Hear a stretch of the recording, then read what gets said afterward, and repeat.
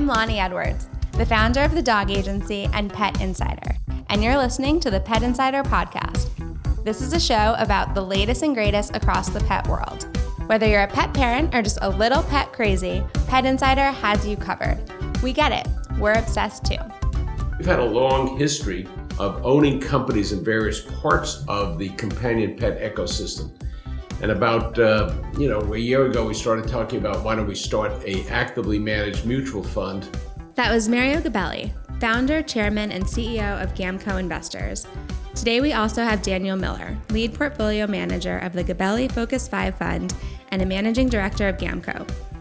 Mario and Daniel will discuss the finance side of the pet world, their new Gabelli Pet Parent Fund, which is the first pet ETMF, and their predictions for the future of the pet industry. Now let's get back to Mario and Daniel. So let's touch on your background a little bit before we get into the pet space. So how did you get started in finance? That is a long time ago, but it was not complicated. I always liked to work for myself starting at the age of 5, but independent of that, I think I used to hitchhike from the Bronx up to Scarsdale and caddy, and the other caddies would go take a bus back, and I'd stay around after 4 o'clock. And the specialists from the New York Stock Exchange, there were those individuals would come up and play golf and start talking about stocks, and it sounded like better than shooting craps.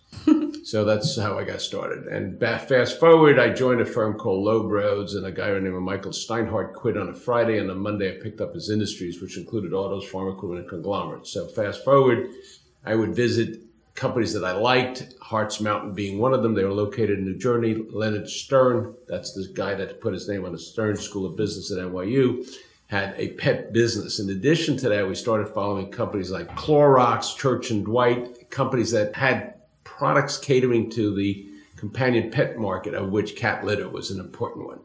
And so we started looking at that ecosystem. And then somewhere in about the mid-'80s, we started following Ralston Purina in St. Louis that had protein for pets and companion pets, and then that was sold to Nestle. So we've had a long history of owning companies in various parts of the companion pet ecosystem. And about, a year ago, we started talking about why don't we start a actively managed mutual fund. And Dan volunteered for that. And we have done a lot over the years in terms of veterinary companies and organic food. And clearly, we announced what we were doing prior to General Mills buying Blue Buffalo, and also Schmucker's buying, it's called SJM, as a symbol, buying a company called Ainsworth that put them more deeply into the pet food business. So Dan has started it. It was launched 10 days ago. Last week. Yeah. And it's called Companion Pets, or Pet Parents, actually. The Gabelli Pet Parents Fund is the full name. And Dan just came back from London visiting companies that are in that ecosystem. And so then before we dive too deep into the Pet Parent Fund, Dan, how did you connect with Mario and get started together? I didn't caddy growing up, but I did have a passion for stocks and actually attended a stock camp in Palm Beach at the Breakers Hotel and when I was 13. And then I went to school down in Miami, and that's where I met Mario. And I've been with the firm for about 16 years and help the team manage various portfolios. And I suppose as a passionate dog owner, since I grew up, really, I kind of fell into the pet parent. Yeah, we had our own version of German short hairs and a bunch of other companion pets, ranging from the gerbils to snakes to cats, and so we've had them all. Awesome. No fish. I'm sure we did have fish at some point. Perfect. Okay, so now getting deep into the Gabelli Pet Parent Fund. So this is the first of its kind, right? The first pet-focused ETF? Yes, as far as I know, we're the only pet-focused investment fund. I've heard rumblings that there could be others launched, but we are the only one to have gone out and trademarked the name. We're out investing now globally in pet companies that are involved in the manufacture of pet food, especially in the area of natural and organic, and we can talk about that if you'd like, in terms of pet diagnostics, how to keep your pet healthy, therapeutics, medications, pet insurance. We cover the ecosystem that covers the entire companion pets defined as cats, dogs, and companion horses. plus others. So when you look at companies like that, we go out and visit them as opposed to some of the others that are going to follow what we're doing.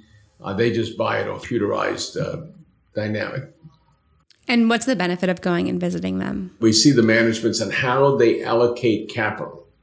What do they see in the world over the next 10 years? What's their vision as to how they provide the necessary supplies that a pet parent would need? Food, veterinary supplies, clothes, and everything else that a companion pet or a dog or cat would need. And what do you look for specifically when you're visiting these companies? Well, I'll let Dan talk about that, and I'll go back and hitchhike on some of the ones that he... Yeah, I mean, as a firm, we invest. We're active managers, meaning that we do research on companies. We go out and visit with companies. We talk to the CEO, the CFO, understand the balance sheet, how they intend to allocate capital, where they want to invest new dollars in growth, like natural pet foods is an area today where you've seen deals. And you understand how they run the business for shareholders, as opposed to, as we said earlier, an ETF that might just look at the biggest companies in the pet area and own those. A good example of just a small, tiny company located in Chicago. It's got about 7 million shares. The stock sells around $40. So 7 million shares times 40 equals $280 million. So that would be what we would have to pay if we bought the entire company, like you and I, and Dan, and put it together. So what is the shareholder buying? What will the ultimate owner get? The Jaffe family has been running it for an extended period of time. And what attracted me initially was they had a product called clumping cat litter. And then they made it lightweight. And in order to do that, you have to integrate backwards. That is, you have to own the sources of production. So they have mines in the United States that give them a long-lived supply. And then you go in and say, okay, how are you guys marketing this? Who are you selling it to? Who are your competition? Then you visit the competitors and you try to figure out, why do individuals want to use that? How does the notion of individuals coming and living in the city, and how do they like living alone, and do they like a companion pet, and are cats important, and how does clumping cat litter, a lightweight company, fit into that? So that's one of the examples. And so you follow a company over an extended period of time. You get accumulated knowledge about how the management allocates capital, and that's what we do. And then we package it together. Dan is packaging it together in a fund that he's running, and that's actively managed. So things do change, and we take advantage of that. And so a technical question. So it's technically an ETMF, is that correct? Yeah, we've taken a license from a firm called NextShares, which has developed this model for an actively managed, non-transparent ETF. So we're using their infrastructure. We have our own proprietary judgment, but it's easier, at least that's what we thought. So a potential owner that shares what we believe, or an owner of a business that was just sold, or someone that has a veterinary operation, or someone, unfortunately Mars, which owns most of the vet companies, they're private, so we wouldn't necessarily follow. They could buy this bundle of companies that cater to what we perceive to be a particularly good growth rate over the next 10 years because of the aging population, because of the changing of where people live and what they need. Our fund trades on NASDAQ. The symbol is PETZ, PETZC. How did you come up with the symbol? You had to pick 5 letters. And I tried every combination you could with pet in it. I think it was my 4th or 5th. Awesome. So Dan, Dan as a parent, picked the name of the companion that he's now going to be working with. PETZC. Okay, so speaking of growth, the growth of the pet industry and spend on pets has been exponential over the past few years. Can you touch on that a little bit and why you think that is? Well, it's about $70 billion in the U.S. this year, and that's up around 30% over the last 5 or 6 years. And the biggest component of that, $70 billion, is pet food, which is today about $25 billion. And that's growing as people think more about the health and well-being of their pets, clearly.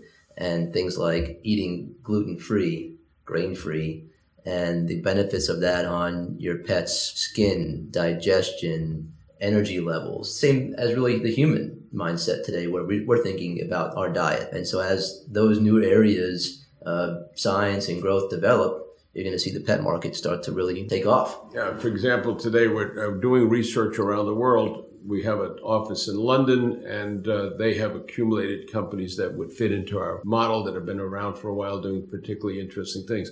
There was an article in the Nikkei Asian Journal today talking about how the pet parents, particularly in China, women buying pets and cats in particular, and the growth rate, and that's extraordinarily that's going on.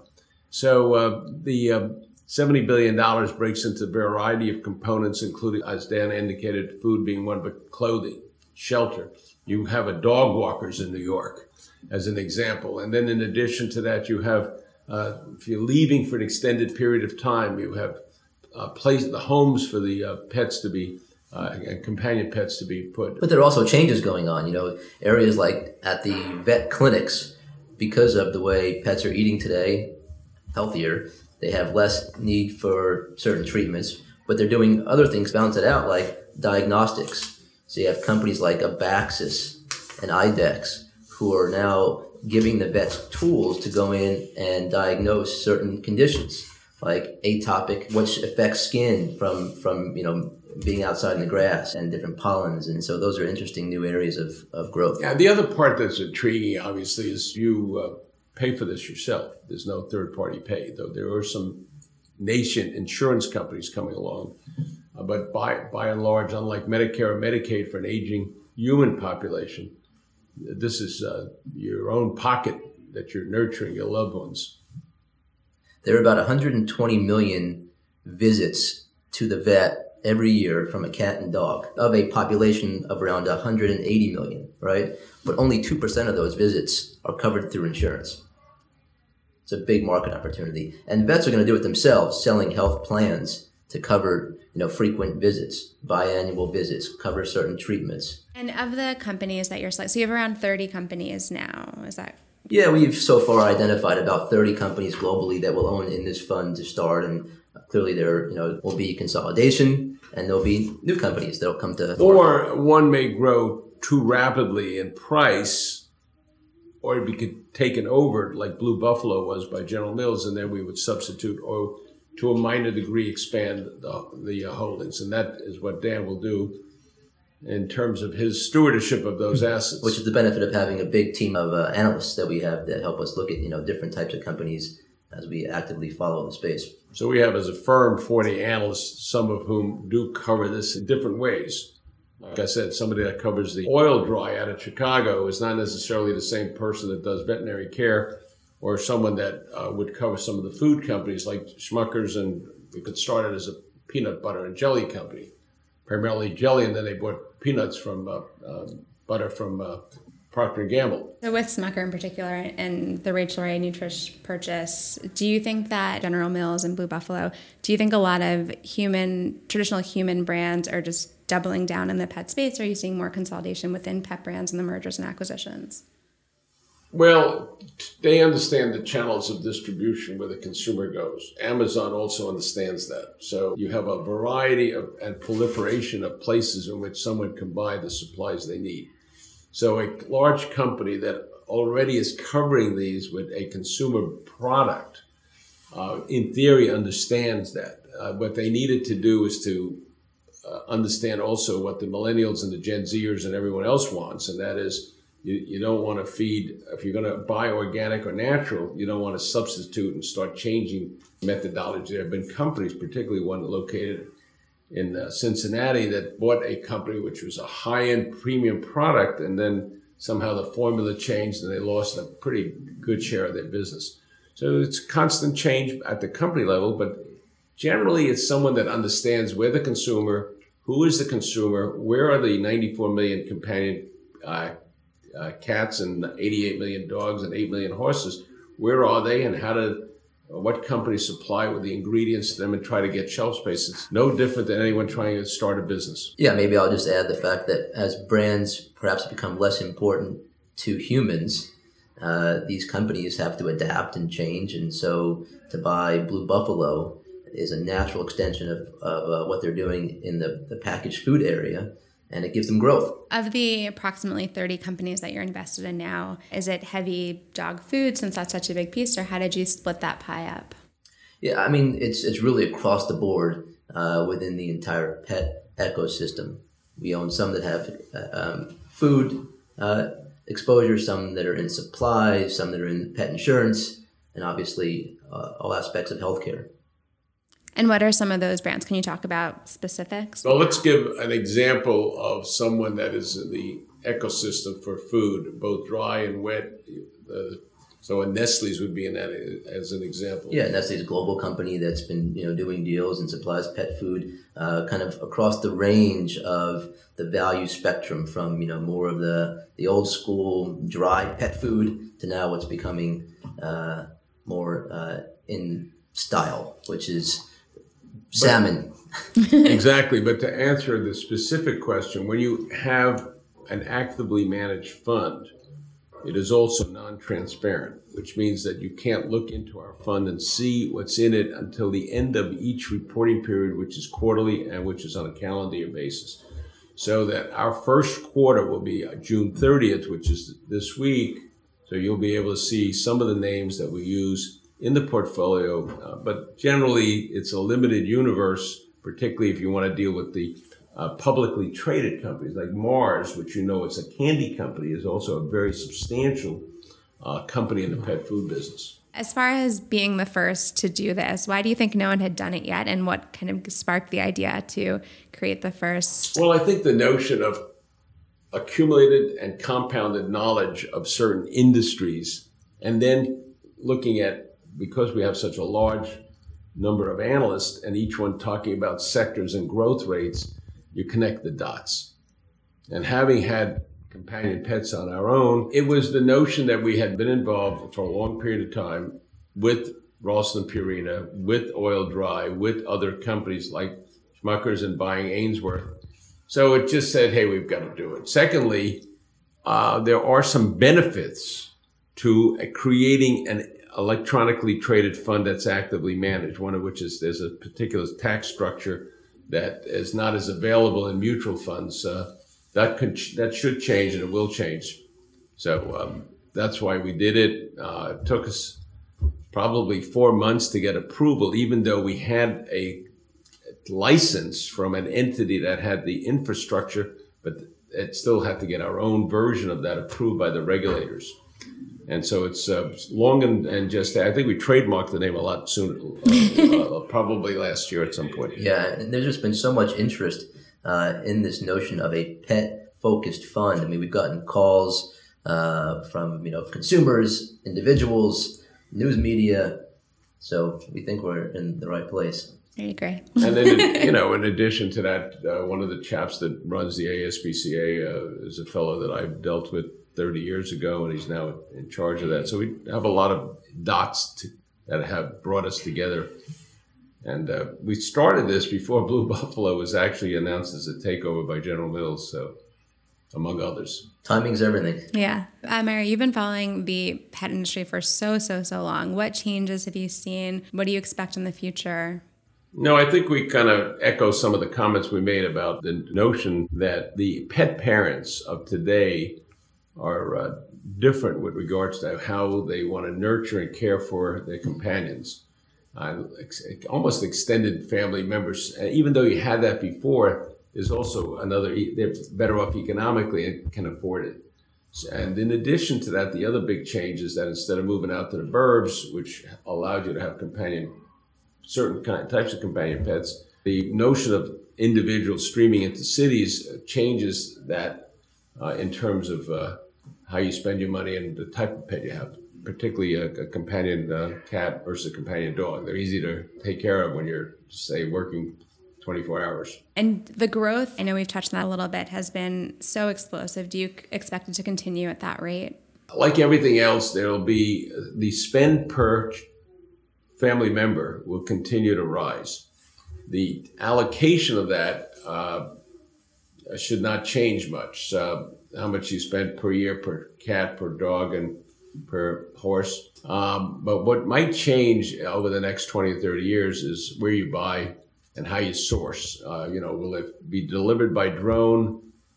Probably. When you go shopping for it, and then if you have autonomous driving, you may have people dwelling outside of the New York, the areas of an inner city.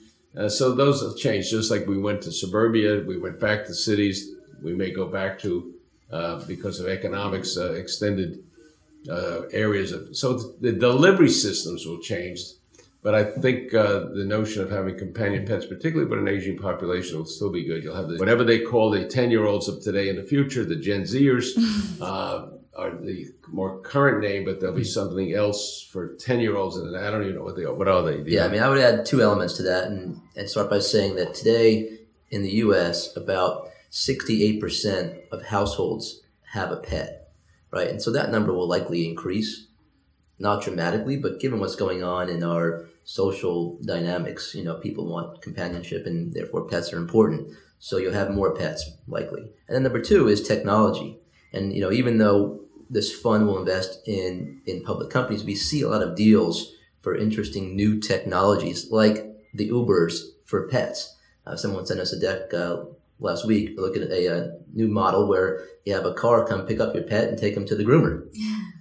And so you'll have more services like that and more technology, and that will grow the overall pie for pet spending. Yeah, you can find that instead of going to a vet, the vet will be in a mobile device and it will visit you to provide the care on a certain specified hour, and that'll be done on your app.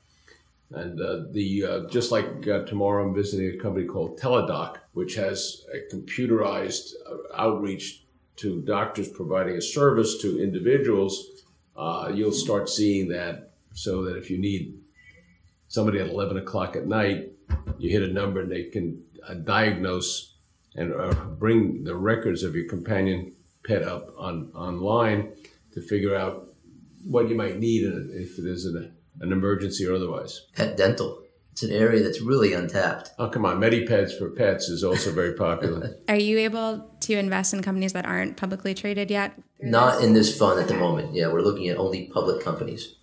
And are you doing anything outside of this fund in the pet space? Are you investing in these other types of companies? We're looking. So if you have an idea, call us. Yeah, we are open to all suggestions, and obviously we're not likely to do much what they call first round or angel investing, as you know. But we're clearly interested in late-stage venture capital and understanding all the ecosystems. But the other thing we're doing is going global. We have, as I said, we have an office in Shanghai, we have an office in Tokyo, we have an office in London, one soon to be in Milan. So we're covering these industries globally. Yeah, and there are smart people like you who are starting companies in the pet business. So, we'd love to talk to anyone that has an idea that's compelling. And so when you're doing those, is it a separate VC arm? No, we have our own, we're a public company. So we have our own capital that could be put into a venture capital opportunity, everything else constant. Good question. Thanks. And have you done any of those in the pet space? We haven't done any privately funded deals. Hopefully many will call and a few will be chosen. The amount that someone could invest is how much? In other words, I can call your UBS.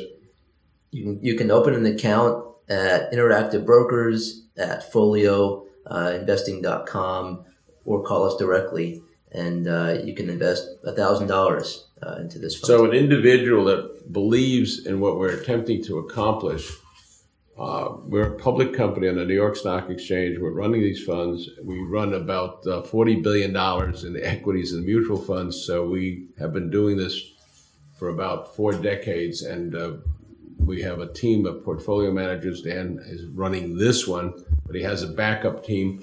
And so it's fairly easy to invest, as little as Dan said, $1,000. So that's, how will they reach you? Well, they can go online, I suppose, to our website, which is www.gabelli.com, Gabelli. And then Dan Miller. So perfect. So that's how everyone can get involved. Yeah, but they can also go to whoever they're dealing with. Is it available everywhere? So I use TD Ameritrade. Can I? Exactly. Okay. So they should. They may have some logistical challenges, but we can overcome those. Just let us know. Terrific questions, and we're delighted to share with you our insights. And since it's an ongoing business for you, it is also an ongoing one for us. And there's changes, and anytime we're always available. Thanks for having us. It was fun. Thank you so much for being here. That was Mario Gabelli, founder, chairman, and CEO of GAMCO Investors, and Daniel Miller, lead portfolio manager of the Gabelli Focus 5 Fund and a managing director of GAMCO. To learn more and to invest in the Gabelli Pet Parent Fund, symbol PETZC, visit gabelli.com. We hope you enjoyed the episode. Please leave us an awesome review and make sure to subscribe so you don't miss a thing. If you have any pet-related topics you want us to cover, email us at podcast@petinsider.com. To listen to past episodes, visit petinsider.com/podcast. I'm Lonnie Edwards, and thank you for listening to the Pet Insider Podcast. Talk soon.